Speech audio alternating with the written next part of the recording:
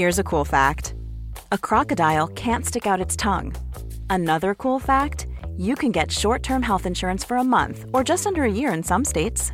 United Healthcare short-term insurance plans are designed for people who are between jobs, coming off their parents' plan, or turning a side hustle into a full-time gig. Underwritten by Golden Rule Insurance Company, they offer flexible, budget-friendly coverage with access to a nationwide network of doctors and hospitals. Get more cool facts about United Healthcare short-term plans at uh1.com. Hey there, it's Michelle Norris. I'm host of a podcast called Your Mama's Kitchen. When I travel, I'm usually looking for a way to find a taste of home when I'm not at home. And one of the things I love to do when I am at home is entertain. And Airbnb allows me to do that. When I was in California recently, I rented a house that had a great kitchen. And when we were sitting around the table, we were all thinking, we're in someone else's house. Someone could be in all of our homes as well. If you have a home, but you're not always at home, you have an Airbnb. Your home might be worth more than you think. Find out how much at airbnb.com/host.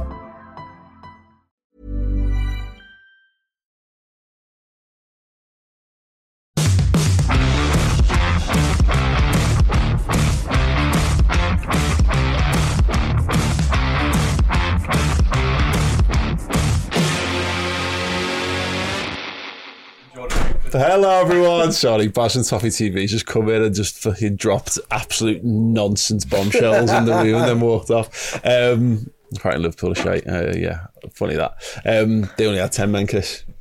I mean, not like Liverpool. I've got no experience of seeing Liverpool play with 10 men this season. I'm being good with it. It suited them to go down to 10 men anyway. Yeah, literally. Best thing that ever happened to Sean Dyche. Right, Paul Machin, Chris Page, Chloe Bloxham, Dan Clubb, and probably when he comes back from the toilet, Barry Cass, to talk on this week's Redmen Originals podcast about the Merseyside derby, and then we're going to do some bits and pieces around that in part 2 as well. But yes, Chris, another day, another derby, another brand new way of breaking Evertonian hearts. That's what Merseyside derbies are for, right? Yeah, well, I was lucky enough to sit next to your dad during the game, and he turns around straight after the KONATE thing. I was like, they'll be talking about that for 20 years. And I was laughing my head off because I know that Baz has already written it down somewhere. In fact, someone might be getting tattooed with it in there right now. You never know. The big book of Everton injustices. VAR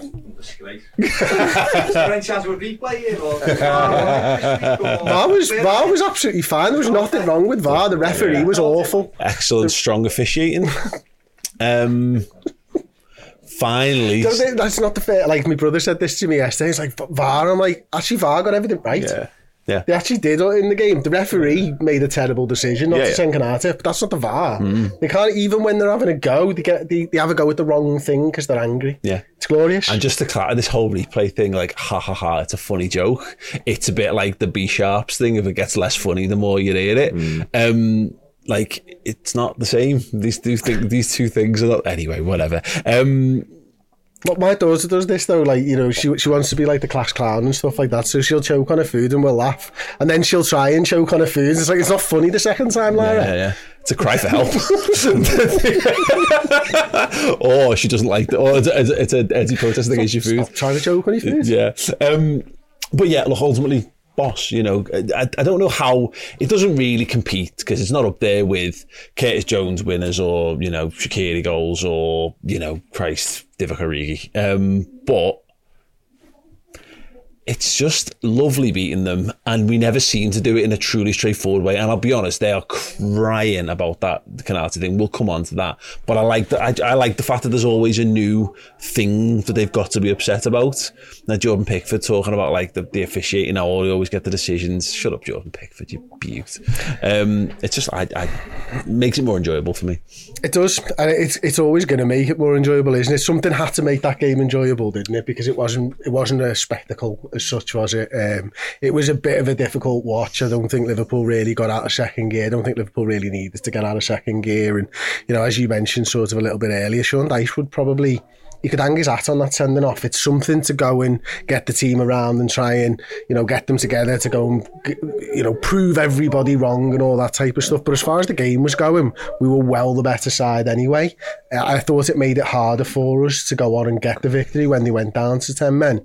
But ultimately we did our job. That's 4 home wins out of 4 games in the Premier League so far this season. 2 goals conceded, I think it is. That's a good start to the season for us, and we're making Anfield a fortress again on the sly. Yeah. Chloe, I want to talk about your pre-match nerves. You weren't in a good place when we were driving to Anfield. Or when we were walking to Anfield. Or when we were having a drink before the game started. When you got into Anfield. At what point did those nerves... Was it us scoring the penalty? When they put Michael Keane on the pitch, I thought, absolutely. I was like, you know what, lads? 5 at the back is actually a really great decision. But when you're having to bring on Michael Keane to do that, it almost contradicts how good of a decision it is.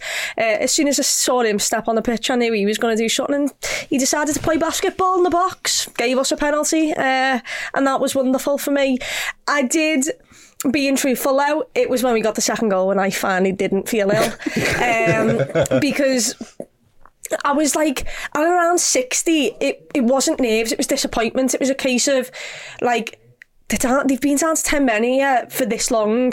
We're much better than that. Absolutely crap. Anything but 3 points is awful. And then when we went 1-0 up, it was, we've actually got something to lose here. Let me worry about that as well. So the worry just changed.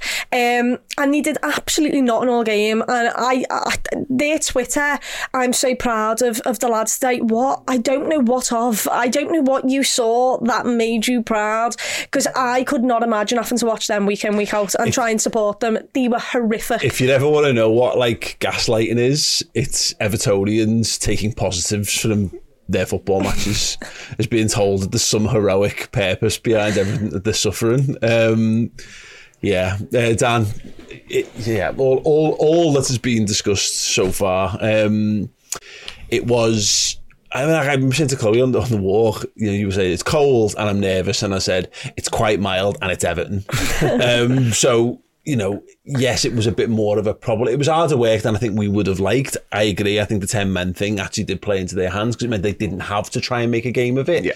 And that probably made it therefore harder for us to break it down. But I don't know about you, I never felt like we weren't going to win that game. No, not necessarily. I was a bit with Chloe in sort of the morning. You always get that sort of derby belly, because it does mean a little bit more. Albeit Everton, they're a terrible side, we're a very good side.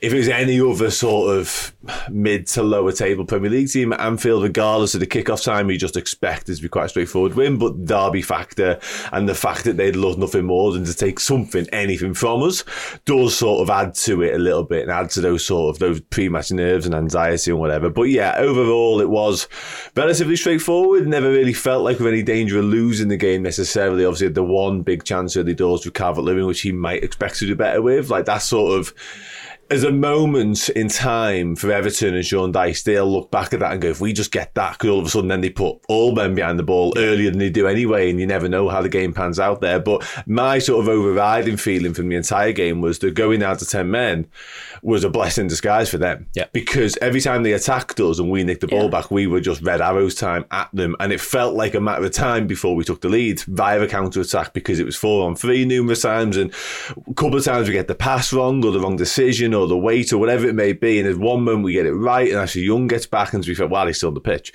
makes a brilliant last-ditch tackle Zanaya. So it felt like, whilst Everton felt like they could get something, there was a game on, and the minute they didn't, they just shut up shop and went, well, look, we're going to make it hard for you, and that suited them and went against us, really. The thing with that, I was watching, obviously I had a really nice vantage point up at Kenny for the game, and those counter-attacks that you're talking about, they tended to come from corners. And I thought it was a really interesting sort of tactic from Dyche, because it kind of said to me, he threw everybody forward, and the last man was ahead of the centre circle, wasn't it? And it was inviting us to do the counter-attack, and it never changed actually when it went down to 10 men.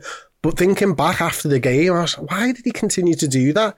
And I came to the conclusion that he only thought he could score goals from set pieces. And whether it was 10 men or 11 men, he was going to throw as many bodies in the box as possible, because that was their best chance of scoring goals against us. But it was also their biggest weakness for the game. And everything else in between, I thought he defended pretty well, to be honest with you. I thought he was solid about it and stuff like that. But that Diaz chance came from one of them, didn't it? But and I don't know, I didn't watch the player ratings after the game or listen to it, but Alisson Becker made a massive difference in those situations, because he was so dominant from corners and from free kicks. And like, he had that one save from Calvert-Lewin, didn't he? But how many times did he stop a corner going into the box, and like they were having a man on him and they were all over him and stuff, and I was like, that's why he's the best in the world, because not only can he make those saves, but he's taking all the stress out of their best situations. I just thought that was wicked. Yeah, no, I think that's right. There was one where a flap has become a bit of a generic term for when a goalkeeper doesn't get a total punch to the halfway line on it, but he palms it away, doesn't he, at the back post. But other than that, they were doing everything in their power to upset him. There was they were putting Branthwaite on his toes. They were trying to disrupt everything he did, and he just handled it brilliantly. And this is the thing. They did nothing. And again, I'm sure when they're going through their things, they'll point to, well, we went down to 10 men and then it was difficult. And it was, but it's because their manager chose to play 5 at the back from then on. He got to half time and he took their 2 creative outlets off and put a centre back and a right back on, effectively. And again, comparing Liverpool and Everton's not right, because they're at different levels. But I just wish they were leagues apart. But I've said this before. I don't care. I'd happily be one place apart in the league as long as it's first to second. That doesn't bother me. But Dyche ball came out in full flow because they didn't have any hopes of getting anything out of that football match, and his entire hopes were pinned on old school British manager, keep it tight, keep it to within a goal, and it's only one set piece away from us nicking something, a heroic point or whatever from this. So I'm glad that it totally caved, and I'm glad ultimately when they took Mykolenko off, who was having a really good game, and then ultimately we scored, off the back of it. So yeah, it basically fucking serves him right for being so shit. But they did nothing all game long, and even that, like the Calvert-Lewin one, that's a chance. But I mean, I'm no expert on the XG stuff, but like headers are not. Having a header from that position is not the same as having a chance at your feet from that kind of thing. It's nowhere near as big a chance. He'd have as a header. expected to do better. He'd have expected to do better with that. It was the cross wasn't strong enough. It made it difficult for him. Yeah. It's one of them where you can get power on a header, can't you? But where Van Dijk, I think it was Van Dijk was, it made it difficult for him to get power on it. Yeah, absolutely. And ultimately, everything they did in an attacking sense came from something we fucked up. And in that instance, it was McAllister giving the ball away, wasn't it? And putting us under pressure. Mm-hmm. Yeah, let's speak about the Ashley Young red first, Chloe. I mean, it's the first time Liverpool have had a player sent off via 2 yellow cards for 8 years. 8 years. Just to clarify, that's not made up, by the way, for anyone watching or listening or wants something to talk about with the mates who suppose of the football teams. The last player to be sent off via the medium of 2 yellow cards against Liverpool was Sadio Mane for Southampton, which I find mad for the start. Because in my memory, I think Everton get a player sent off that way every time we play them at Anfield, but apparently not. What did you make of it? Because for me, neither of those look like anything other than yellow cards.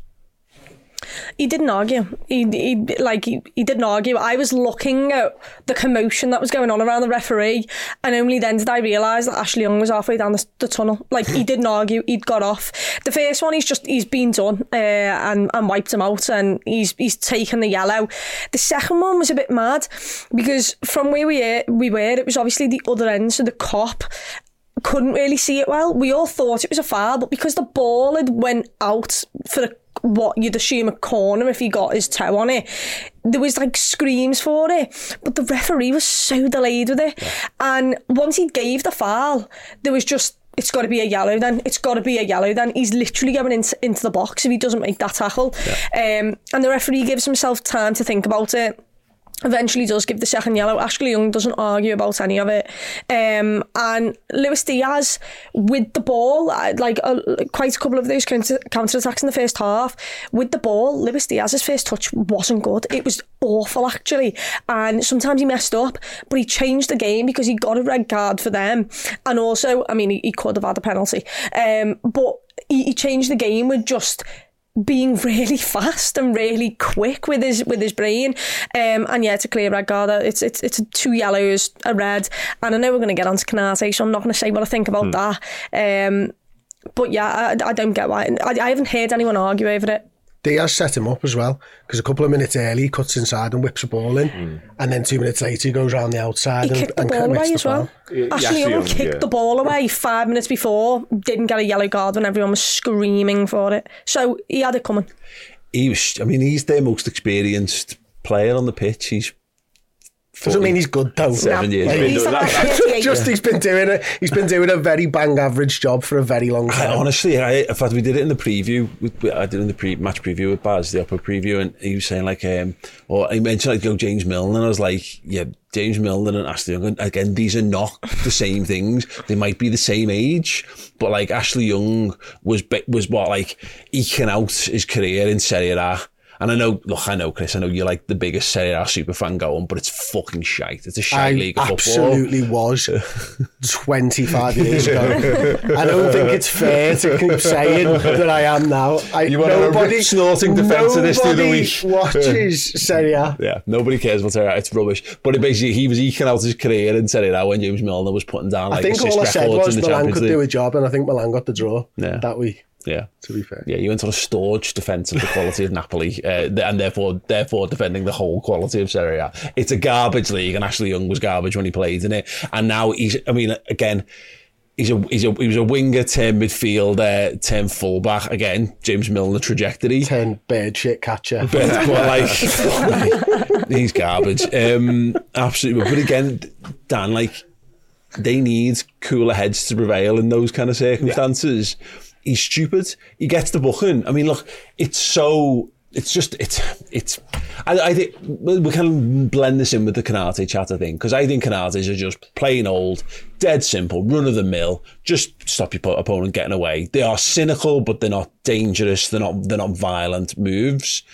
The Ashley Young first one it's similar to that, but he leaves his entire leg in. Yeah. You know what I mean? And then the second one, it's just a foul. It's basically a tackle from behind. Yeah, and where it is on the pitch obviously plays a huge part in that as well, because albeit KONATE's both are yellow cards, at no point is he stopping his man getting inside the penalty area and a really dangerous situation sort of coming after it. But it was a mismatch from the word go, really, Diaz against Young. I highlighted it in our build-up show beforehand. I said that is where we should be looking to get a hell of a lot of joy, because albeit Young is all the things we've mentioned in terms of experience and stuff like that, like the pace, the difference in pace between the two, and if Diaz got the ball quickly enough and was direct enough with his running and that type of thing, he was always going to cause problems. I didn't necessarily think it'd end up in a red card, but I just knew he was going to give him nightmares all afternoon. And if they weren't quick enough in getting like to Jack Harrison or Dwight McNeil around that to make it a 2-on-1, it was always going to happen. And as we've seen, Diaz, credit to him, Chloe's right in terms of he wasn't necessarily at it, but what he did do well is he made Ashley Young make decisions, and he made bad ones, as it turned out. Because really and you're right, there's a highlight his experience and it's the cooler head type of thing, because when you have been booked so early, it's up to your manager then to take you off and go, I'm getting you out the firing line, mate, because he's 15 years younger than you, much quicker than you. That could happen again. So Dyche has kind of messed up in not taking him off straight away, because he easily could have done, especially after he kicked the ball away.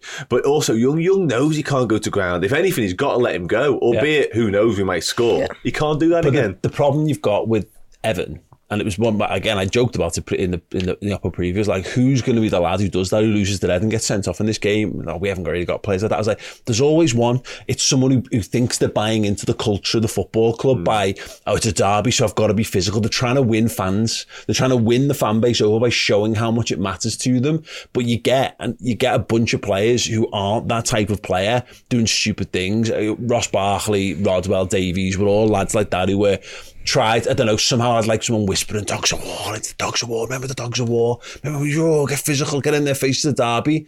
You're not that player, mate, just calm it down, just use what you're good at instead. And him slide tackling Luis Diaz on the edge of the box, just idiotic. Let's do KONATE, Chris.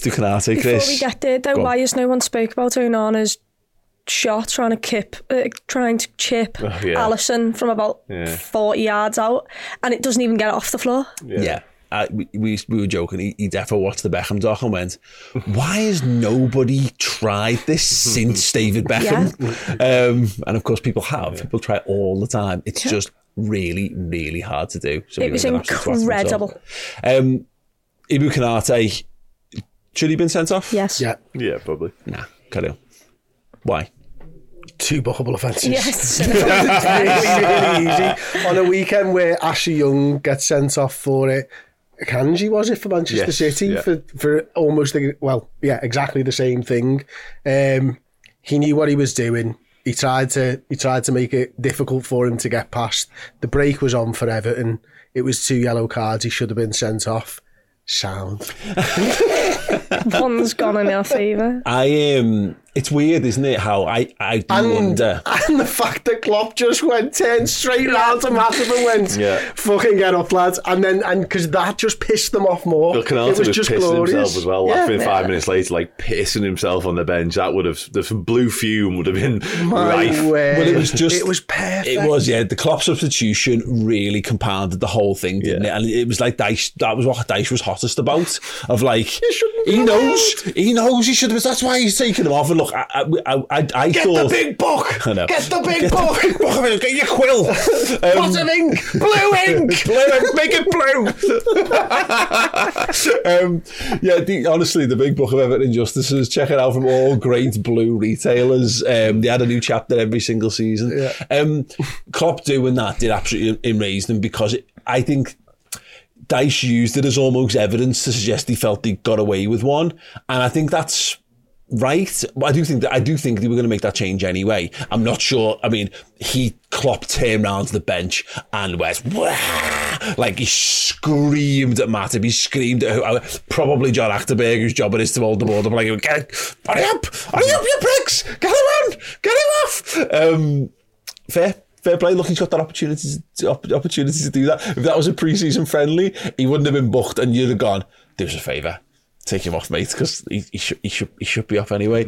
I contend though, Chloe, and it's weird to say this because we've seen a lot of this idea that referees kind of like to level things up, but I do wonder if I think the referees have been told not to send as many players off, which sounds mental because 4 red cards got given out on that one day in the Premier League on Saturday. Thus proving that they can't follow rules. No, exactly. But I think he was trying. I think is the problem with the refs in this country, to be honest. I think they were trying their best to try and fly beneath the radar a bit.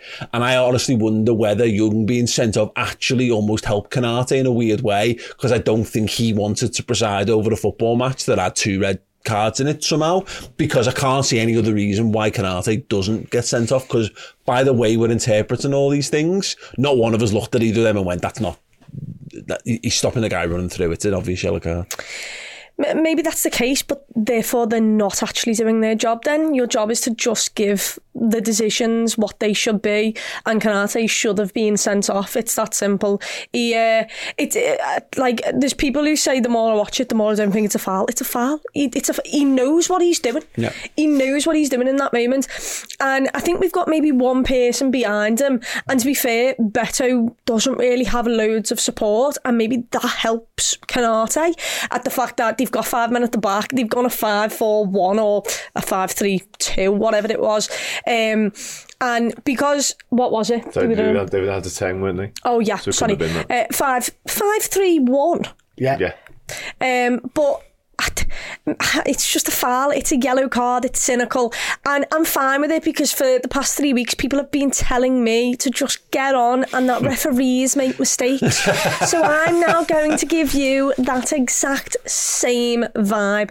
Everyone, these referees are incompetent. I think you should just really get on with the mistakes. They are human after all, and humans all make mistakes. And if you really want to fight it, all you need to do is get them suspended for next weekend. But don't you worry, they will be back again, so you might as well shut the hell up. But yeah, he should have been sent off. He wasn't. Craig Pawson has done a madness. But also, if we'd have been 10v10, it wouldn't have helped them, because Sean Dyche would have felt like, I've got to go for it now. I can't sit here being, level terms in terms of players and not try and get something from this game. And in terms of doing that, did there be more spaces, and the counter-attacks would have been on time and time again. And we're boss with 10 men. Yes. More importantly, I just want to have a general chat though, Dan, just to kind of move this forward, because I got a message from my cousin about it. It was around the Ashley Young stuff during the game, and he was like, what are they trying to do with all this? Because I don't think both the yellows and one of the Konate one plus the one that he didn't get, we can all sit here and go, I can see perfectly legitimately why you get a yellow card for that, because that's the way footy's gone. But at the same time, why have the rules gone that way? Because this is getting worse and worse in football. Football is not a more violent sport. There's no more. 5 years ago, football was not didn't have this rash of just horrendous injuries. It wasn't like a brutal game sport by any means. So like, what are they trying to achieve? Because they're effectively making it easier for players to be sent off.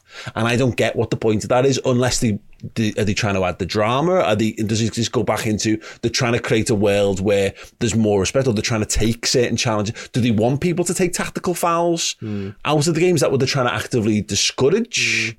Because that, for me, is part and parcel of the whole game of stopping your opponent getting through. And I'm not... it's weird. I don't mind. I'm accepting of these being yellows, but I'm not sure how I've become accepting of yellows being handed out. Yeah, it's a strange one, actually, isn't it, when you really think about it? But it's almost as if at some point in the last, 6, 7, 8, 9 seasons, those became yellow cards, and they've always been yellow cards thereafter. It's like one of the refs maybe decided that you just can't do that anymore, and they're sort of carte blanche. Every single referee has gone, oh, actually, yeah, he's right.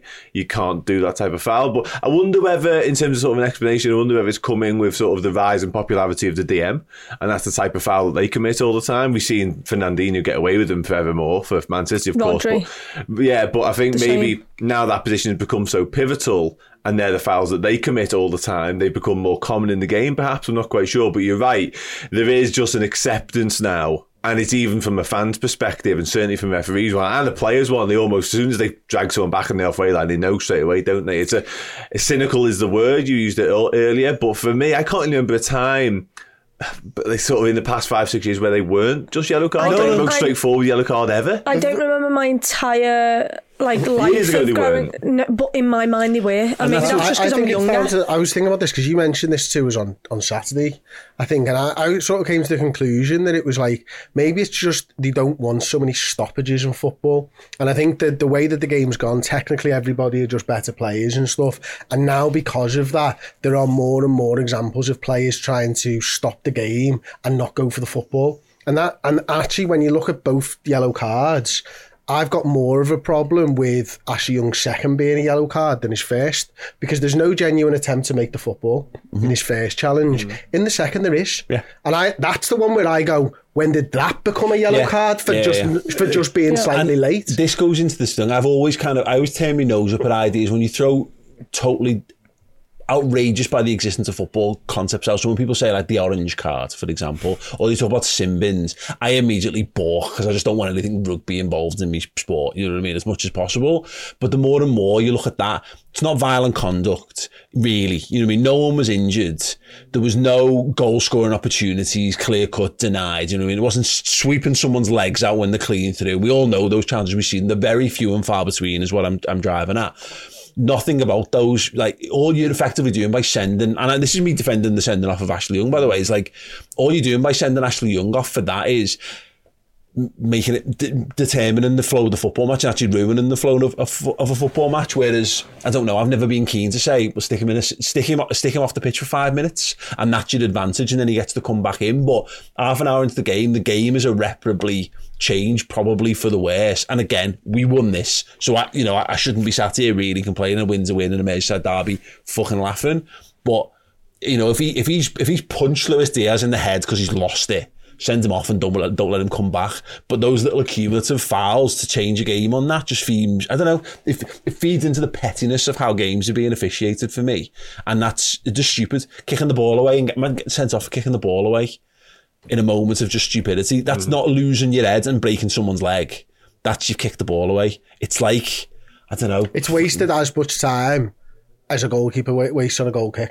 Every goal kick. Like, it's not actually in the grand scheme of things, especially with multi-ball. Like, you kick that ball away, great, pass the other one. Yeah. It doesn't really make any difference. The whole thing it just feeds back into this weird, like, school teacher trying to be really pernickety over every little thing because of what are you achieving by it? You know what I mean? You're creating a bunch of rules, and the more rules you create, the more holes there are in those rules. Now, I'm talking about potentially making more rules or changing them, but have a think about what those rules are meant to achieve.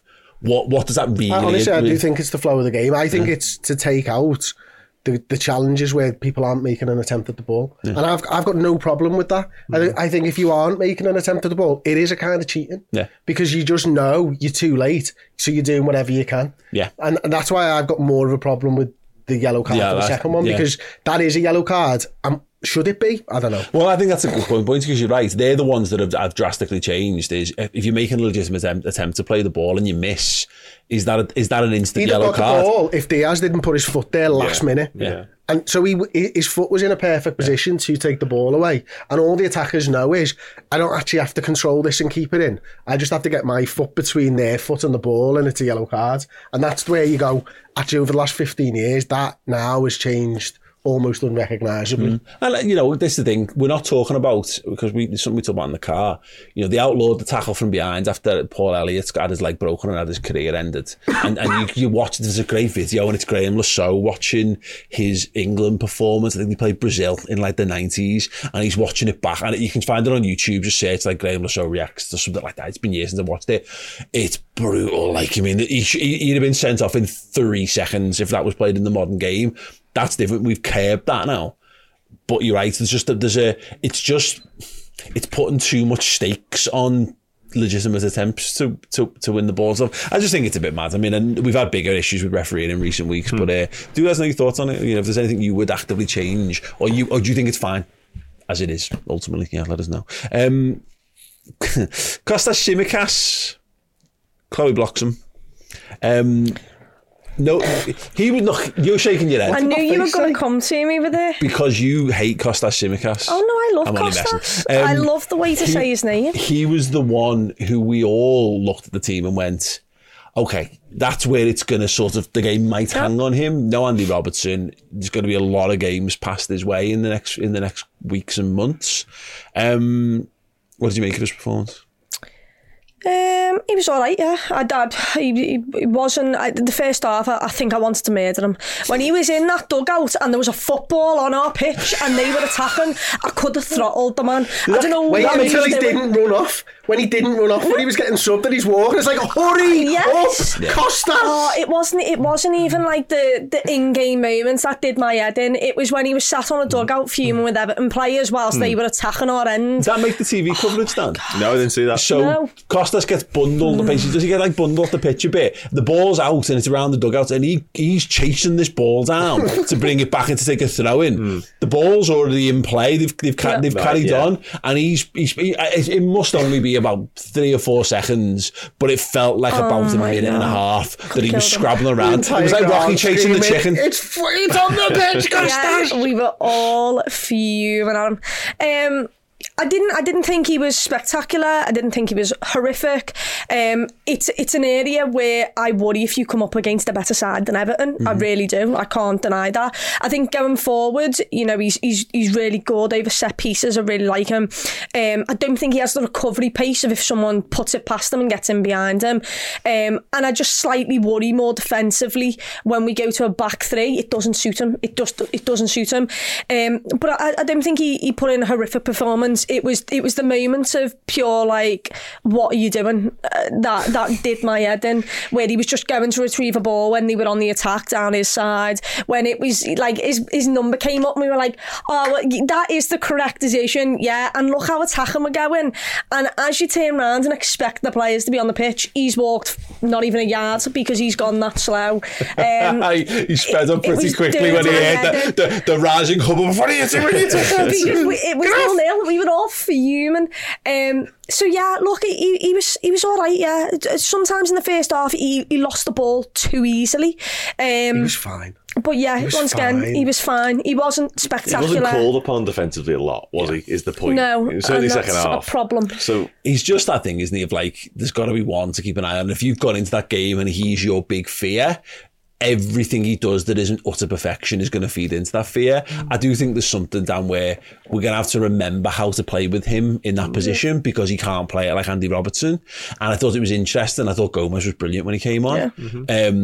And there's a guy playing on his wrong foot on that side, but actually Gomez loves getting up and down. He's got pace. I think Tsimikas was forever looking for that I'll take a touch, I've got half a yard of space here and I'll whip a ball in. He put a couple of good ones in early doors, which is interesting because it's so far away and it's so long away when you're coming out the match. I didn't even remember that. It was only when I went back and watched it again.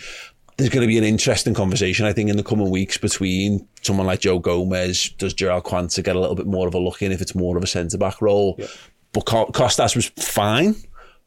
but I also don't think he necessarily put to sleep any doubts that he's the main man with Andy Robertson. No, I'd absolutely agree with that wholeheartedly, to be honest. I think a couple of deliveries were really sort of noteworthy, and you thought that's what he's very good at, and that's where he does shine through. But I agree. I think Joe Gomez's little cameo at it, for me, has only sort of further instilled the belief that Gomez could do it. And obviously Jurgen Klopp was at pains to say in the press conference, it's not just Tsimikas, it's Gomez. You mentioned Luke Chambers as well, who interestingly played for the 21s against Benfica yesterday, and he'd been out injured before that. So perhaps we'll see a bit of him in the Toulouse game or the Bournemouth game thereafter. But yeah, I thought it was fascinating that Klopp mentioned these other lads and then went to Gomez so soon in the game. I would not be shocked in the slightest if Joe Gomez got a decent run at left back, because Tsimikas is fine. But you mentioned there, how do you play with Tsimikas? It is different to Robertson. Is it an easier transition to go to someone like Gomez? Potentially, certainly if you are going to go to a back three at times like we do, wouldn't shock me in the slightest if Gomez got a run. It was interesting that he also referenced that Jared Branthwaite is a left-footed centre-half as well. Like, it was a very, very specific piece of knowledge. Yeah. He was brilliant, by the way. Yeah. And I actually think Tarkowski was really good for them as well. Defensively, they were brilliant. You say he was brilliant. There was a moment where a ball's coming out of the air and he goes to kick it in that second half and he just misses the ball completely, and the entirety of the stadium absolutely took the piss out of him. He was solid. He was good aside from that. Yeah, I'll give him that. But that was hysterical. Klopp didn't fuck around with the subs, did he, Chris? You know, I think there was a real sense, again, it's Everton. That probably should be enough, but it's 10-man Everton. We're at home. Liverpool need these 3 points. They shouldn't be in question. I mean, we effectively went to 2 at the back with the substitutions that we made for a bit. Because I mean, the lad next to me, you figure that out. It's like, is it a back 3? Yes, it's a back 3, but it's Trent in it, so it's not a back 3. But the bad thing is, Diaz just knew what he was doing straight away. Yeah. Like, I don't know whether there was a mention of that at half time or something, that was going to come in, because as soon as he lined up, he was there, and I was like, okay, Diaz knows, but he's the other side of the pitch. How does he know that that's coming? Like, but he was brilliant, and that actually freed him up. It gave him more time and more space on the ball, and it was kind of inevitable then that he was going to be the one to make something happen, because he didn't have to worry about being a defender and sort of playing that sort of left back stroke left wing back role that he was in, but he was able to get into the penalty area. And again, you know, he could have had a penalty maybe before we get the penalty. I mean, he was just class in that role, to be honest with you. And the extra bodies up front just scared the shit out of Everton. Like, you know, Nunes being up there and having to give them something. Jota was playing brilliantly, slaloming when he had the ball. He was just causing an absolute nightmare for them. Joe Gomez running from deep, obviously, a little bit later on. Does himself in a 619 without a ring, which was impressive when he took the shot on. Like, it was some shot, but the way he fucking spun round afterwards, he nearly took off like a helicopter. He was just absolutely brilliant. And so, yeah, I mean, he changed the game. He knew exactly what he was doing. And I think at times we've seen Jürgen, especially like when we were, was it Man United when we got, they got a man sent off against us, or was it Everton one of those years when we lost by a point and he didn't capitalise on those? I think it was Everton. It was Everton. No, I don't know. I can't remember now. I'm sure there was a game where... Well, we played... It was United with injuries. Oh, it was injuries, United with injuries, wasn't it? That was it, yeah. And he didn't capitalise. Yeah. We drew both of them that year. And he didn't capitalise. He was dead conservative in the way that he approached his substitutions and stuff when they were there for the taking. This time, he's like, I'm not making those mistakes again. I'm going to go out there and we're going to put everything... And certainly not at Anfield, and certainly not Everton, and certainly not with 10 men. No, I loved it. And it was telling as well. Speaks to the maturity, Dan, of what he's doing. When we get the goal, he changes it back. That's when Gomez comes on, and we actually go back to more of a back four. He's like, great, we've we've pressed all out attack, and then we've got the goal. Okay, the penalty, fine. We can just go back to how we go back to managing this game. Let them come out at us, and you know, it was actually perfect management for that second. It was absolutely spot on. Yeah, it was. He's nailed it there. And one of the biggest criticisms during Klopp's time, if there are any to be made of his brilliant tenure, are his substitutions and that game management side of things. I don't think he's always got it spot on, but this time he absolutely did.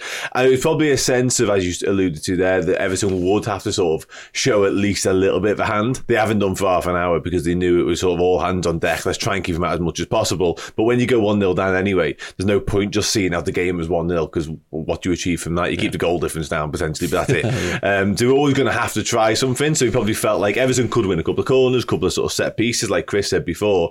And it's at that point, we'll hit them anyway. We'll strike regardless of what formation we're playing. If we can go to being more sensible sensible and not have two at the back now, and we can just play our normal footy, and we're likely to score again, of course, as it pans out. That's what we go and do, because the attacking players that we had on and the decisiveness in which we were able to get out from the back was their old game, really. Like that sort of counter-attacking, that up into the sort of final third and that final pass, we were really clinical with that sort of stuff. And obviously the pace and the added quality that we've got was always going to shine through. And for the second goal, obviously it's McAllister that gets it down, isn't he? He's got that awareness and that presence of mind, because how many people have just wellied that to the halfway line like minutes to go and gone, let's just get it away from our goal? But he was really calm at the moment. Yeah, no, brilliant stuff. Bit more on Diaz then, Chloe. Pen shouts. I got back in and I put the TNT coverage of it, and Ali McCoist and Rio Ferdinand were incredibly dismissive of that Luis Diaz being fouled in the box pen shout. I think we talked about it outside the ground of like, it's hard to tell because you're in the moment and it looked nailed on. Everything's a pen when you're in the ground. Yeah, of course, absolutely everything is a pen. And the more I watch that back, I can't see how it's not. I mean, the commentators were going, that's a dive, and I know that there's a degree at the end where Diaz lets out a bit of a shout and he does maybe arches the back a little bit, but Patterson, he cuts him back inside, he slides and his knee takes his standing foot away.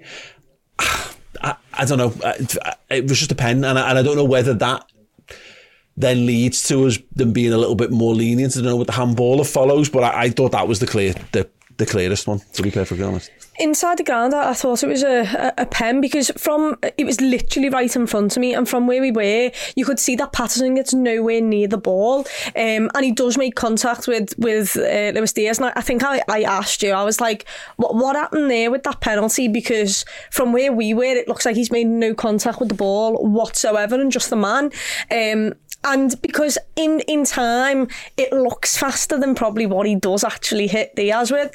Everyone inside that ground thought, how is that not a pen? He's made contact. And to be honest, I haven't watched it back too many times. I saw your video of it.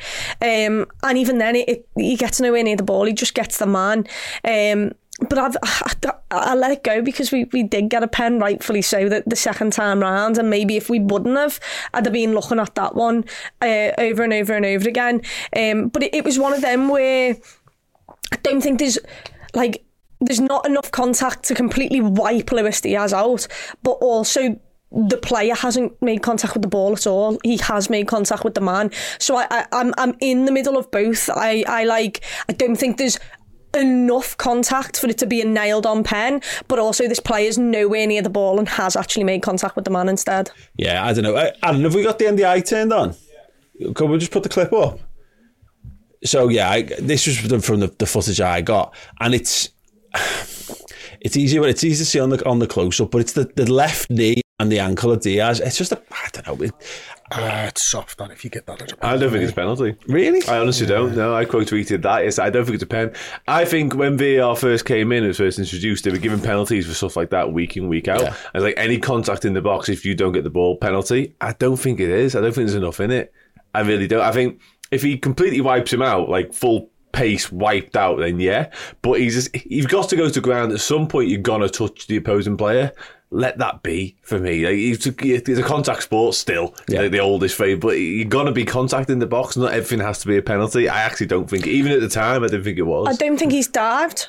No, absolutely not. I don't think it's a penalty. I think there needed to be more pace or there was not enough contact for it to be a pen, but I wouldn't say it's an out-and-out dive either, because he has made contact. I'd be livid if that was the other end against us. Livid. Yeah, hit the roof. My thing for me, I agree. The problem we got with the VAR stuff is this, like, it's a clear, deliberate and obvious error kind of stuff. Whereas that gets given in normal time, I don't think anyone bats an eyelid at that being a penalty, because he does take his leg out when he cuts him back. But we're back into this, aren't we? The referees are still fucking shite. The handball, I know his arm's out. Go on, Chris, what's your thoughts on the handball? It's a natural position if you're waiting for a taxi or a bus.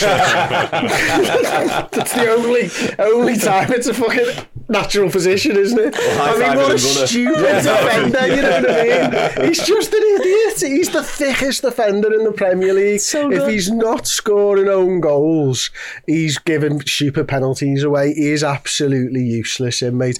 I don't know why he's doing that. If that's for balance, right, sort your equilibrium out, mate. You've got something in your ears. There's something not right here, pal. Got a major inner ear issue. Yeah. Bit of a head cold.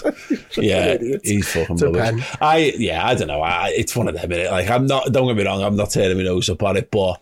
Do you think the Diaz one was more of a pen than that? 100%. Really? Oh no, that's I disagree. as it gets. I disagree. He's playing basketball. It is. Why is his arm that far out? Yeah, I mean, why? Like, but it was funny because obviously in the ground, I don't know what the coverage shows, but.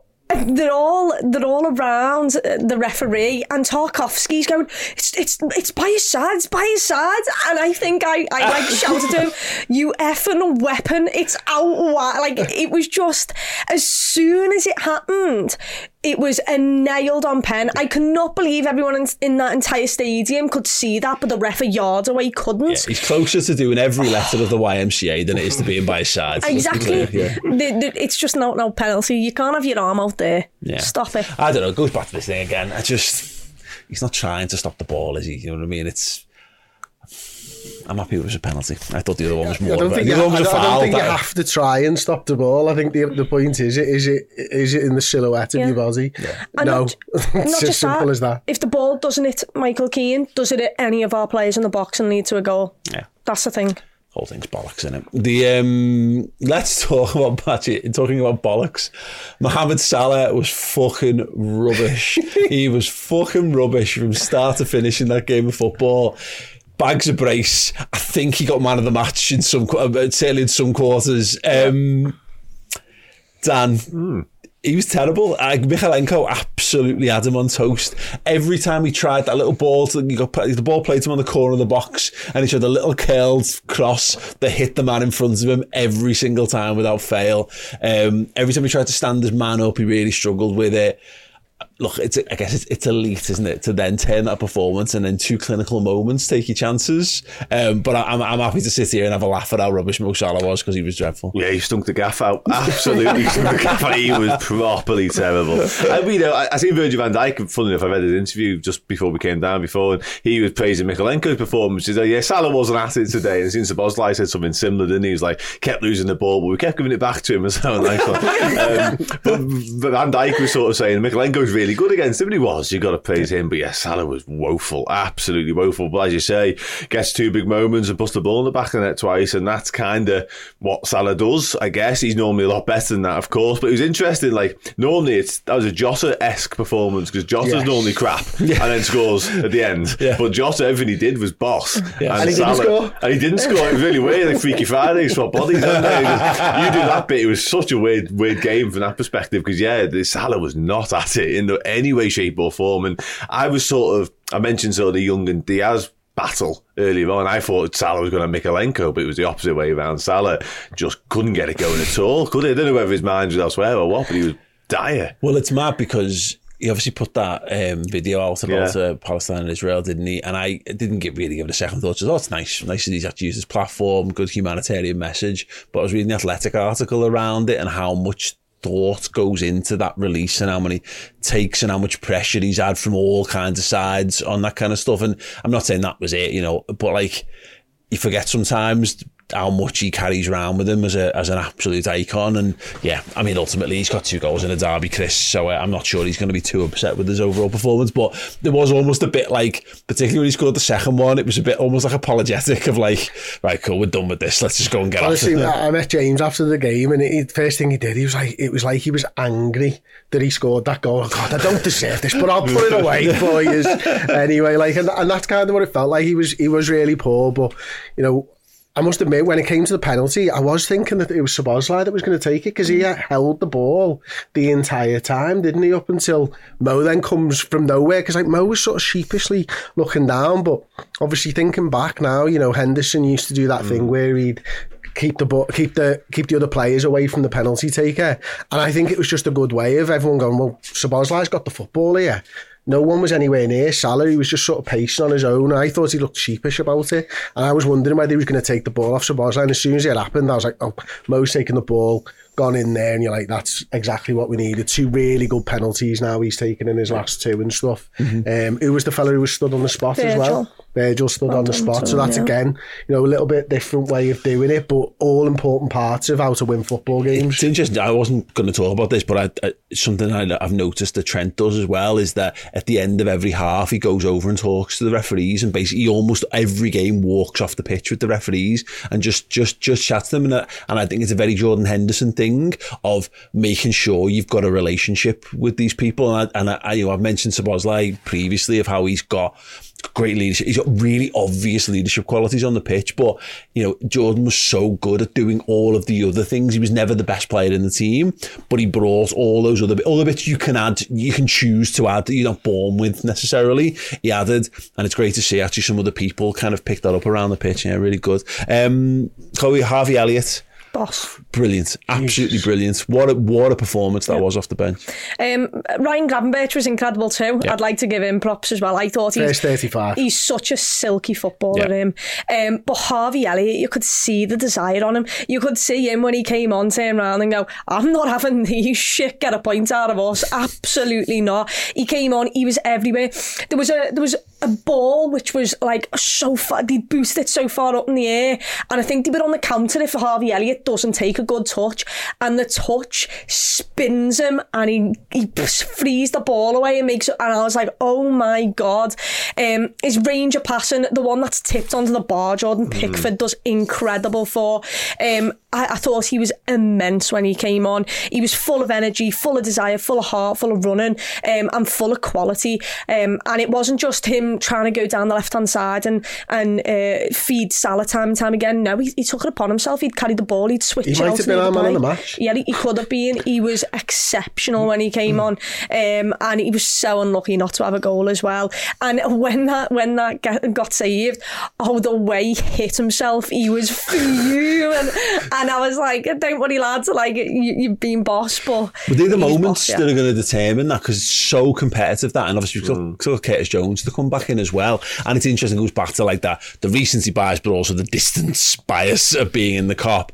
I didn't really know much of Gravenberch other than some nice neat touches, but then I went and watched that like 2.5 minutes of every touch stuff, and I was like, my god, he was unbelievable. It was that one on the edge of the box where it gets fizzed into him, and without looking he just clips it like to his left across the 18-yard box, and we're in. It's like, that is ludicrous that you should be that good. But actually what you've got in that group of players, and Szoboszlai comes into this as well, these are young footballers who are all got really big, look like really nice, really good lads as well, really love footy, and I think they're all going to drive each other on. And I thought Elliott was brilliant. Good to see we got a little bit of love for Jota in there as well. But lastly, on the game itself, Darwin, Chris, our counter-attacks were so shit all game, and then there comes Darwin, who is often the man who kind of conspires to kind of tangle himself up. I did wonder if if he'd held on to it too long, but ultimately it's a perfect pass to Salah. He puts it on the plate for him, and that's how the game ultimately gets sewn up, is because of Darwin Núñez's composure. Yeah, and you can see in the celebration from Salah, he's just pointing at him, so he knows exactly who it was. But a little shout out for Szoboszlai actually in the build up to that goal, which I don't think anybody's talking about. Mm-hmm. He's catching up with the two of them, and he's about to get in the way of the pass and just stops. And just at the time that Darwin Núñez has settled himself in for the pass. So really good awareness from all three of the players. Salah to keep himself onside, Szoboszlai to not get involved, and Darwin Núñez for the weight of the pass and drawing the defender before waiting for it. After running 30-40 yards with the ball at your feet in full flight, everything just seems to be slowing down and coming to him at the moment, doesn't it? And that's exactly what we need from Darwin Núñez. Obviously the stats are going round at the moment, aren't they? All the goals and assists per 90, and being top of the Premier League after I think it's 300 minutes or something played. Yeah. You can see that he's having enough impact there now. He's got a connection and has had a connection, I think, going back to last season with Salah anyway. They tend to feed each other quite a lot. Well, both ways. He's got eight Premier League assists, and they're all for Mo Salah. More than Sadio Mane I've seen on the weekend, which is mental. I mean, They hated each other, remember? They hated each other, Dan. Over that course of time compared to this course of time, that's crazy. madness. Like, Crazy. Yeah, it is absolutely insane. That's just something last season where you'd think Darwin Núñez might get stuck in two minds and not know what to do. But what he did was, by holding on to the ball so long, Jordan Pickford had made the decision where he was like, if he shoots here, I look ridiculously stupid, so I need to move over as far as I can to the opposite side. He did what he did last season. And he did it. He came out and he got lost somewhere, which just meant as soon as Salah could hit the ball, as long as he got it any part on the right-hand side, it was going in, because Jordan Pickford had left so much space. And the composure and the calmness, because as you can imagine, the crowd are screaming for you to pass that ball. To have the calmness and composure to lay it off to him with a perfectly weighted ball in the correct place so Salah can just run onto it and finish it.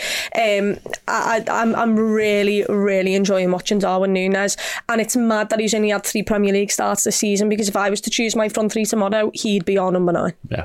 Go on, Dan. What? On that very last point, really, yes, but also, like, there's been a few little problems around him, injury stuff. So I think that sort of played it. He might have started the weekend rather if it wasn't for cramp in the week for Uruguay, and he had a toe problem as well previously. It reminds me a bit like last season almost was just a training season for a guy we paid £80 million for, but he feels ready now. But it reminds me a bit of Torres's first season where everyone wanted him in the team. He was clearly brilliant, but you've got to manage him. You know, we can't afford. There's clearly a guy who's going to transform our attack plays, but if you play him 90, 100 minutes week in, week out, there won't be a footballer there to utilise. So the Jota was I thought was the right decision ultimately. And he has a really good performance from him. And yeah, Darwin gets to come on and have the impact. Great. More of that, please. Okay, cool. We're going to take a short break. When we return, a couple of things just in terms of the importance of those 3 points. And I want to talk a little bit about the atmosphere. Seen lots of talk around the apparently crap atmosphere of the derby, but we'll address that in part 2. See you in a sec.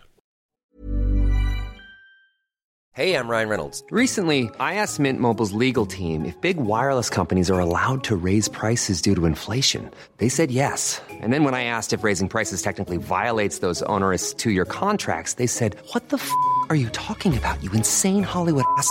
So to recap, we're cutting the price of Mint Unlimited from $30 a month to just $15 a month. Give it a try at mintmobile.com/switch. $45 up front for 3 months plus taxes and fees. Promo rate for new customers for limited time. Unlimited more than 40 gigabytes per month. Slows full terms at mintmobile.com.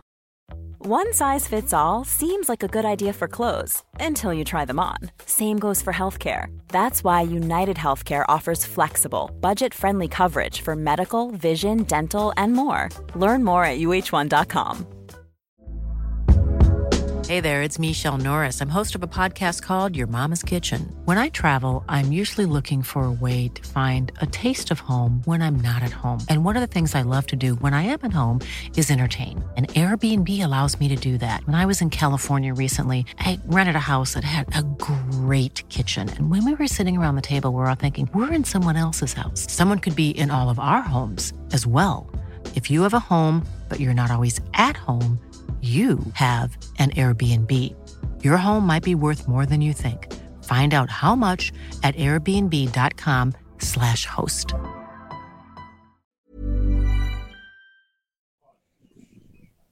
Yes, if you haven't done so already, head to redmenmerch.com and grab your knitted Christmas jumper. Selling fast. Once they're gone, they're gone. I'm aware. I've said this for weeks. It's October. But, you know, early bird gets the jumper. Right. What they say. Yeah, is it that famous saying? And if it isn't, it is now. We'll get that on a T-shirt. Chris, the 3 points. And I think you can tell. We mentioned it before. 10 man, it's Everton, blah, blah, blah. It's the run of games coming up. Yeah. This is where a title challenge is going to be built for Liverpool. We're going to be looking on the Bias Football podcast this week, because I've been saying all season, and for every season, it's 10 games. Look at the league table after 10 games, see where that stands. Liverpool have got a very good chance to be right in contention. But we talked about it in the build to the game. If you don't beat Everton, all of a sudden you've lost to Spurs, you've drawn with Brighton, and you've lost or drawn to Everton. You're in bad form, and the momentum you've built all of a sudden has turned against you. It was just beyond important to make sure they got over the line in this one. Of course it was. Obviously the derby is a massive thing, you know, for everybody who's a Liverpool fan, and for obvious reasons, and you have to beat the teams who are worse than you. You know, you have to almost beat everybody to win a league title nowadays. It's, you know, it's actually funny. I was sort of thinking about this, and I don't know the best way to phrase it, but it's like, I've for years been like you, like 10 games, but it feels like this is a weekly league almost now, where everyone's opinions on sides are almost shaped on a weekly basis, and we actually don't know anymore until way late who were the good ones and who were the bad ones. And it feels like, you know, us, Arsenal, Tottenham, Manchester City, we're all going about our business at the moment. Aston Villa as well, of course, you know, but after the first couple of weeks of the season, they were terrible, you know, and I think that's the 24-hour news cycle thing, isn't it, where everybody focuses on absolutely everything at all times. It's obviously important. It's a good run of games for Liverpool. It's the hardest one out the way now. The early kickoff was obviously a thing that we have to deal with. I think that might have fed into any atmosphere issues, if there were any in the ground. But ultimately, you've just got to win. And winning without playing your best is always championship form. Yeah. That's never going to change. No matter how we analyse, how we talk about football, we're not even into, you know, what gear do you go into? Because we always say out of second, we're not in fifth gear yet. No. Yeah. We're nowhere near fifth gear. This side is still coming together. You know, you talked about the midfield a little bit earlier. It's funny, isn't it, when you got great footballers, they all want to do their own little things, but it's not until they mesh together and there's that sort of understanding where you start to see the best of them. Inside the first 5 minutes, there was some play through the middle against Everton, when it ended up with Mo Salah fucking it up, which was some of the best football I think I might have ever seen at Anfield. They're the moments that you need to turn into spells. You know, they need to last 10, 12, 13, 15 minutes, whatever, instead of just one moment and then you don't see it again for the rest of the game. That's the stuff that we're aiming for. And the more moments you start to get, the more it will turn into spells. We've lived on this knife edge, Chloe, for years, where it feels like you've got to win every single game of football, otherwise you can't win the title. We kind of got lucky the last 2 game weeks because of how other fixtures fell and rivals not pulling away with it. City dropping points has actually helped everyone feel there's an alternate universe where City have got probably another 6 points on the board, and we're all going, well, that's all done and dusted now already. That's what puts this little run of games into such sharp focus. Is we got away with one. We could get away with losing and drawing a game of football and not be totally out of the running. But then you can't. Your margin for error's gone. You can't then lose to Everton, and you can't lose to Forest, and you can't lose to Luton, and you can't lose to Brentford. Ideally, you want to be putting 12 points on the board after these, but again, momentum. It's not really a real thing, but it feels like it is. And to not win the derby, I think totally cuts the legs off what we're trying to do in this period. So it's great that we can just kind of put it to one side and go, all right, who's next? No matter how crap Everton Football Club are, it's a derby, and it is a massive game of football, and it's a game where Liverpool have sometimes came unstuck, mainly at Goodison rather than Anfield, but it's never nailed on, no matter how crap they are. It might feel like that to you, but it doesn't to me. And I think Liverpool out of the top 6 have possibly had the hardest running so far to start the season, and to say that the 1 point, potentially 3, how I think Spurs will win tonight, off the top is ridiculous. And now we've had our spell of really hard games, and we will have another spell, but up until the November international break, we've got winnable fixtures that you think, right, well, we can gain points on other teams here. And by the time our hard fixtures come around again, because I think we've got Arsenal, Newcastle and Manchester United all in December, all around Christmas. That is vile. By the time those games come around, Robbo as well, and no Robbo. By the time those games come around, hopefully the results and the performances that you put in against the sides that should be winnable have helped you either create a little barrier, so if you do fall, you've got a cushion to fall on, or those games mean even more, and when you get big points out of them, it causes worry in the rest. And what we've got to realise is we've got another international break, and after that international break, it's straight into City, and it's City away. You need to use every ounce of positivity and bounce to get into that game. You need to scare them. You need that game to count for something. And you need to put yourself in that position, and to do that you need to win these games. And I think it would have been a lot harder, because Everton is a team Liverpool should be beaten based on the fact of what they've got on their starting 11 and what they can do. And if you would have dropped points, especially down when they were down to 10 men and when it felt like Liverpool really should have scored from several, counter-attacks, there would have just been a little bit negative atmosphere. Well, it counts as the Newcastle vibes, if Newcastle gave us that thing of like, this side we'll find ways to win. And Tottenham could have done that, but there were so many extenuating circumstances that we all end up taking that as a bit of a positive. Don't fucking lose. I mean, it was like Klopp. I thought he was really interesting down his pre-match press conference. He was like, I don't care about the record that we've got about. I don't want you to talk about it. Let's not talk about it because it's no need to add extra pressure to all this. No. But the thing, Chloe's point, right? That's what the aim is. We got to go to the Etihad after the next international break, and your worst case scenario is it's not a title decider. And what I mean is we've had them so early in seasons, and whoever's won that has pretty much gone on and won the title. Certainly the year we won it, it really felt like, and it was too early to say it at the time, but it was, we put a real gap at that game. We'd managed our season up to that point. We were talking about the Aston Villa game of not playing Fabinho and Villa, so he wasn't suspended for Man City, and we beat them. And there's sliding doors where there's a swing there, and it ends up in Liverpool's favour. Our worst case scenario is if we lose at the Etihad, which is very possible. The worst case is that it's 4 points. Exactly. It's 4 points, which is recoverable. Yeah, 100% it is, yeah. And I think sort of on the back of Saturday, winning the derby, that does set us off on this run now. Fixtures that do look favourable. But for me, like, regardless of who we were playing, I always look at us as being capable of putting a run together that's just perfect. And I think looking at what's to come now, I see no reason why we can't do that again. And we can go into that Man City game with it not being so much pressure on it. Like, obviously you want to go there, and if you can go there and go in with the sort of the mantra, if we're ahead of City by that point, which I kind of expect us to be, looking at the fixtures, I really do, because they've obviously got the Manchester derby coming up next and stuff like that. So I guaranteed think 3 points then. Yeah. I think there's no reason why we can't go into that ahead of them at worst. Where Tottenham and Arsenal are at that point, who knows really? But yeah, I think we can, and I think we will, to be honest with you. I don't see anything stopping us in terms of what's to come, in terms of the fixtures. So, but you're right, if we go there and it's not sort of the be all and end all of, if you get beat, that's you done and dusted, then that's just a huge relief, because going there is so important for titles.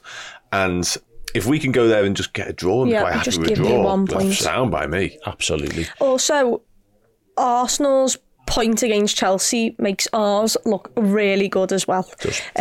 So hopefully when City have to go there, they come a little bit unstuck. Well, them getting better might help us, because they might take points off people like Arsenal. We were saying this, City, we're going to do a little bit on the Newcastle and the Tonali stuff in the biased as well, but yeah, there's just something to, sometimes things are worse for you because it makes it easier for opponents, and other times it can work the other way around. They all have Aston Villa as well, where we've played them. Yeah, absolutely. I want to talk about the atmosphere then, because honestly, I didn't give it a second thought after the game. I didn't think the atmosphere, I had no particular standout thoughts. I didn't walk away from the derby thinking that's the best Merseyside derby I've ever experienced. Far from it. I didn't think that was in my top 10 or anything. I just hadn't given it a thought at all.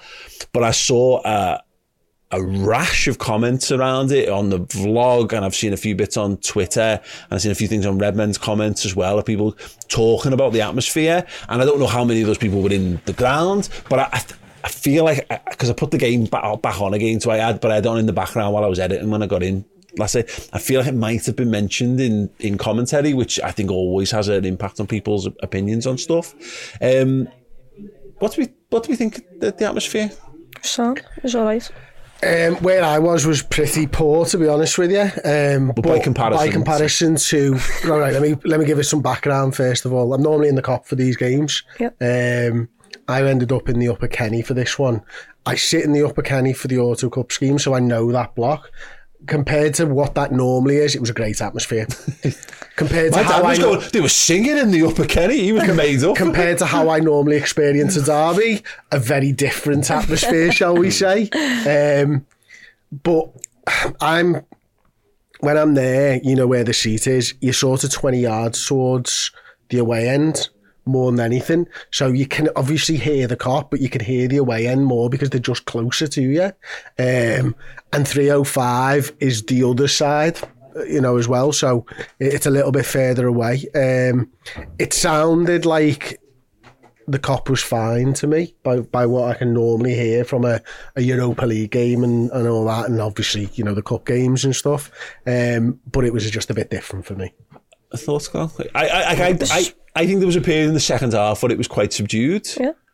I thought up until Ashley Young got sent off, it was really good. I thought it was sound. We were going through songs. And actually, whilst nothing was happening during the game, all of my videos were just songs and chants. And Paul Scouser Tommy was really good. That was sung quite a couple of times, actually. And then once Ashley Young got sent off, I think we had maybe 10 minutes left in the half. It kind of went down because Liverpool didn't seem to capitalise enough, and we were kind of frustrated. And at the start of the second half, it was like everyone hadn't got back to the seats. Yeah. I agree. It was a bit crap at the start of the second half.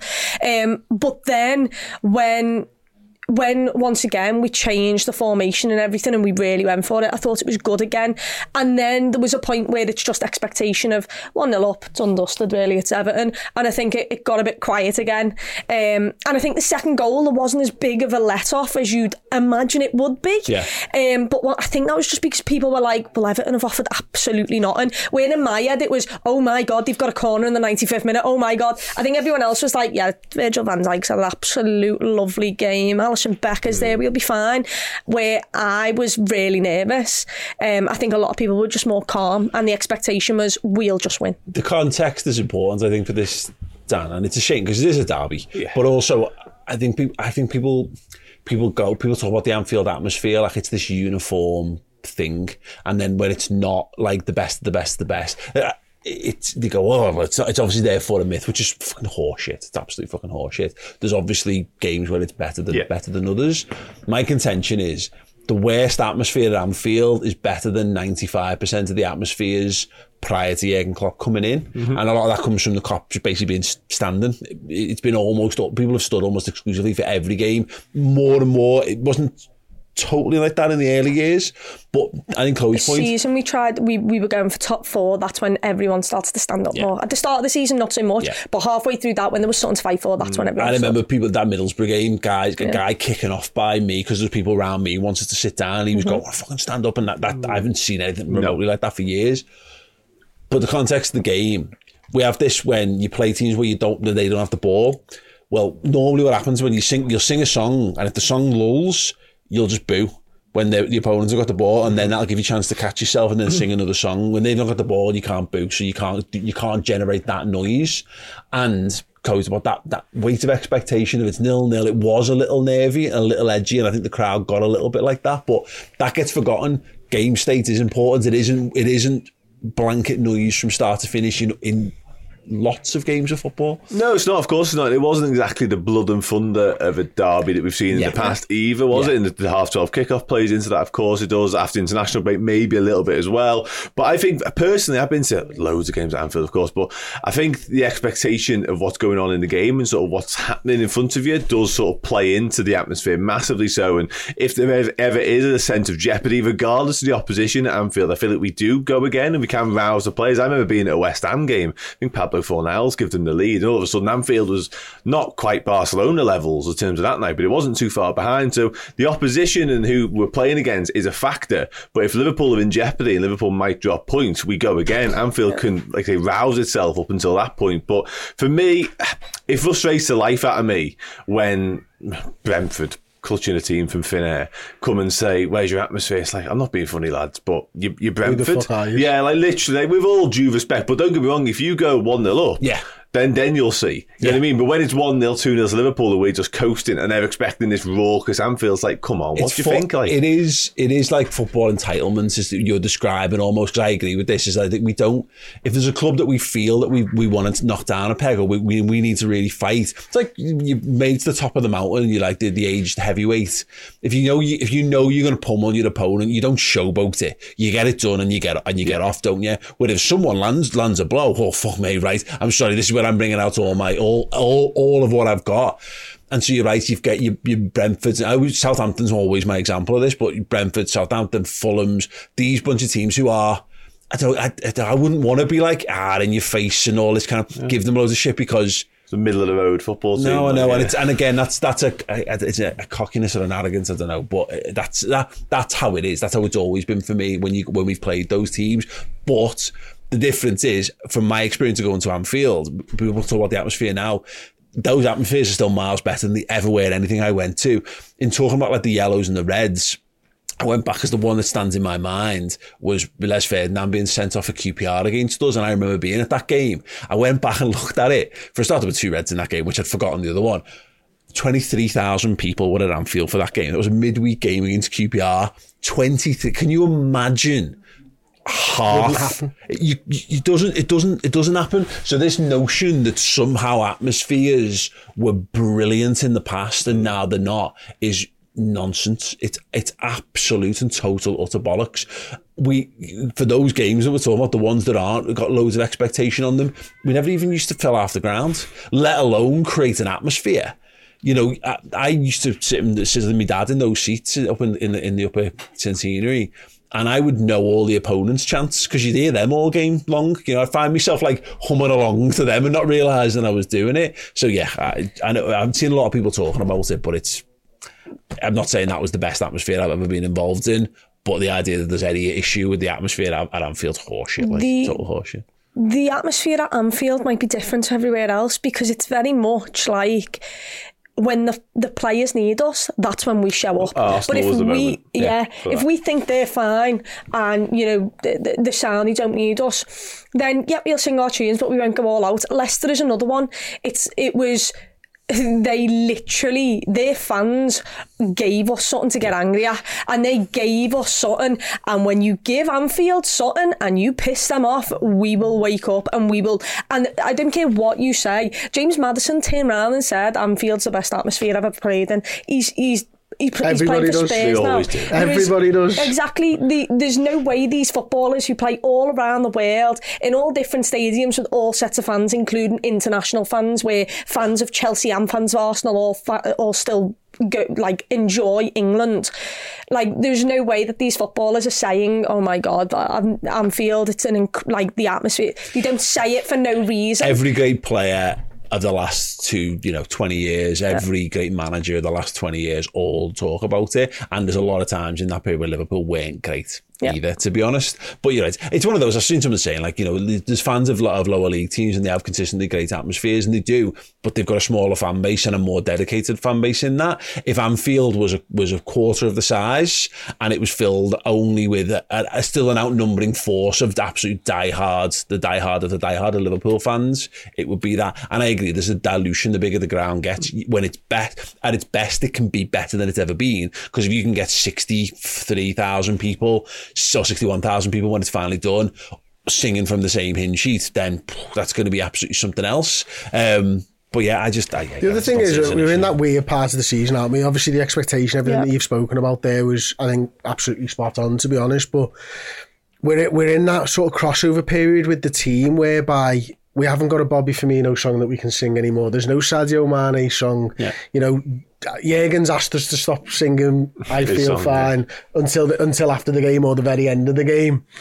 The Jota one's the only one that's sort of relevant at the moment that gets the ground going. And Ale, Ale, Ale, I don't know about you, I've always felt a bit weird singing it and not on European nights. Yeah. Never used to at the beginning, but there was a turning point, I don't know when it became a European chant for me. And so I think we're waiting for that big Soboslai chance or a moment from one of these players for us to be able to find this season's groove in terms of the songbook. That's right. Liverpool have got a huge songbook of songs, but you're right. When they go back to the base level ones, which is Fields of Anfield Road and Poor Scouts and Tommy, and the countless variations on chanting Liverpool, they're fine. They're all there. Everyone knows them, but they're not the ones. I mean, Fields of Anfield Road can be massive when it wants to be, and obviously LA's got its place, but you're dead right. You know, in our 2 or 3 years ago, you could rattle through half the players on the team had one, and they would all take equal place. We haven't even got Andy Robertson on the pitch. You know what I mean? Like, so like there's the one that he would have been like 6th or 7th down the pecking order for it. I don't think this Trent Alexander-Arnold one's very good, so that's not one that really catches fire. Van Dijk's a centre half. When their team does fucking nothing, you're not singing your song about your centre back, are you? And you're right. So this is our, like, the transition period out where Szoboszlai's going to get one at some point. Nunes has got a chance. He'll get a chance. He'll get a proper song at some point, and then we'll have tons. I think it's a really good point. The thing is also we're in that position where we don't like. I think we're all hoping to be in a title race, but you can't say that you're in it. Yeah. And once it actually comes down to every single point matters because you're in that title race. At some point around Christmas, it'll switch if Liverpool are still up with Manchester City, and it'll be, lads, we've got to make this a cacophony of noise. You've got to make it a fortress. You can't, no matter if it's Brentford, if it's Fulham, if it's City, if it's United, every single game, the lads are going to need us, and at 0-0 we're going to scream and we're going to sing and we're going to chant, and it's all because there's something to lose, there's something on the line there. And right now I think we're in the middle of, are we in a title race? Could we be in a title race? But actually, what are we doing? We don't have a DM, an out and out DM. Can this there's a lot of people who didn't expect Liverpool to be where they are right now. A lot of our fans didn't expect us to be in a title race. And once we finally understand where everyone is closer to Christmas, that's when you'll realise if Anfield has a sniff that we might have a chance at a title, oh my God, move out the way, because you don't want to be in the stadium. It's the building blocks of the season, isn't it? Absolute building blocks. Right, shout. Come and join us for more chat. We're going to be doing the Bias Football podcast pretty much about 10 minutes after this one finishes over on redmenplus.com, which promises to be very good fun indeed. There is a code. Is the code biased? Yes. How'd you spell that? BIASED. BIASED. To get half price subscription for 2 months. Head over there, choose a Captain monthly subscription and get it half price for 2 months using the code BIASED. We're going to be looking at next week's round of fixtures, the 10-game threshold, and making predictions for what the league's going to look like. We're going to be looking at the Chelsea-Arsenal game and just some of the hilariousness that happened around that. Rotating your goalkeepers, Mikel Arteta, good work. And a few other bits and pieces as well. So do come and join us on the Bias Football podcast. Promises to be a good laugh, and we'll see you over on redmenplus.com. Have a boss Monday. Ta-ra.